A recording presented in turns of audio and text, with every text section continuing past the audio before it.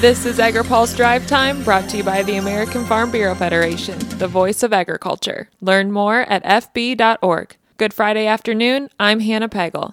The Russian invasion of Ukraine is in its second week, causing U.S. leaders to look into the impact the war will have on the global food supply chain. Russia and Ukraine are both top wheat exporting countries, together accounting for 1/3 of the world market. But as tensions rise and limited access to roads and ports continue, the question is, will these two countries be able to export its product to its customers around the world, or will there be a new market for U.S. wheat producers? Speaking on this week's AgriPulse Newsmakers, National Association of Wheat Growers CEO Chandler Gould says Ukraine already has its winter wheat crop in the ground, but might have difficulty harvesting and transporting the crop. Whether there is an opportunity for U.S. wheat producers to fill that gap remains up to Ukraine's trading partners. I'm anticipating that there's going to be a significant reduction in their production over there. Now, we ended the year last year with pretty high world stock, so the amount of wheat out there, I think, will take up a lot of that gap. As to whether or not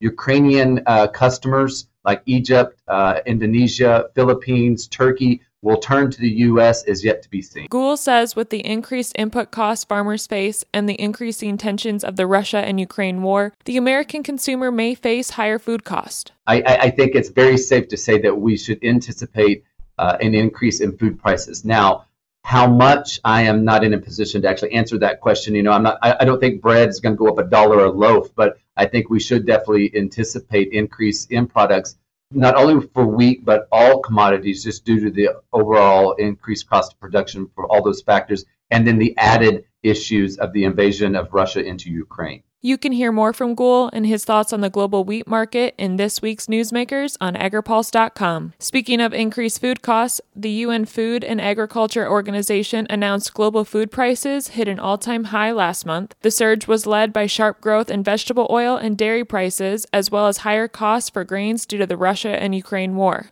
March Chicago wheat closed at $13.48 a bushel today, up from under $8 at the beginning of February. The February food price index reading was up 3.9% from January and 24.1% over the index 1 year ago.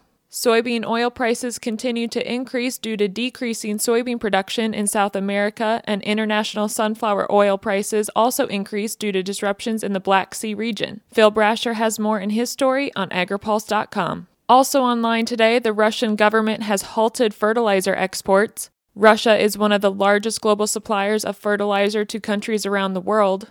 The decision brings a flood of concerns over fertilizer scarcity and the impact that has on global crop production. Analysts expect supplies to be limited in the European Union, South America, and Africa, while driving up prices that will eventually hit U.S. farmers who are already dealing with extremely high fertilizer costs. Bill Thompson takes a deeper look in his story on agripulse.com. Finally today, the Department of Agriculture takes a look at the drought across the U.S. AgriPulse's Spencer Chase has more. The Department of Agriculture says the country is approaching a historic drought. New USDA analysis reports more than 59% of the continental United States is in some form of drought. That's the greatest drought coverage observed since the beginning of 2013. What's more, the drought has been around for a while in some places. About 40% of the country has been under drought designations for 75 consecutive weeks. USDA meteorologist Brad Rippey says the western United States has been particularly impacted. An area stretching from the Pacific coast, Oregon and California, into parts of the Southwest. Now, that is an area that has been unusually dry since the beginning of 2022. And so even though we had a fairly wet December, we've lost almost all of those gains that we made in late 2021. He says two other bands of the country are observing dryness: the central Great Plains from Nebraska and Kansas through Wisconsin and Michigan, and coastal regions stretching from Texas to Florida and up to Virginia. Reporting for AgriPulse, I'm Spencer Chase. Now here's a word from our sponsor. Today's AgriPulse Drive Time is brought to you by the American Farm Bureau Federation. There are more than 140 million acres of farmland used in conservation and wildlife habitat efforts. That's equal to the size of New York and California combined. Learn more at fb.org/sustainability. That's all for today's Drive Time. For more agriculture, trade, environment, and regulatory news, visit agripulse.com. Reporting in Washington, I'm Hannah Pagel.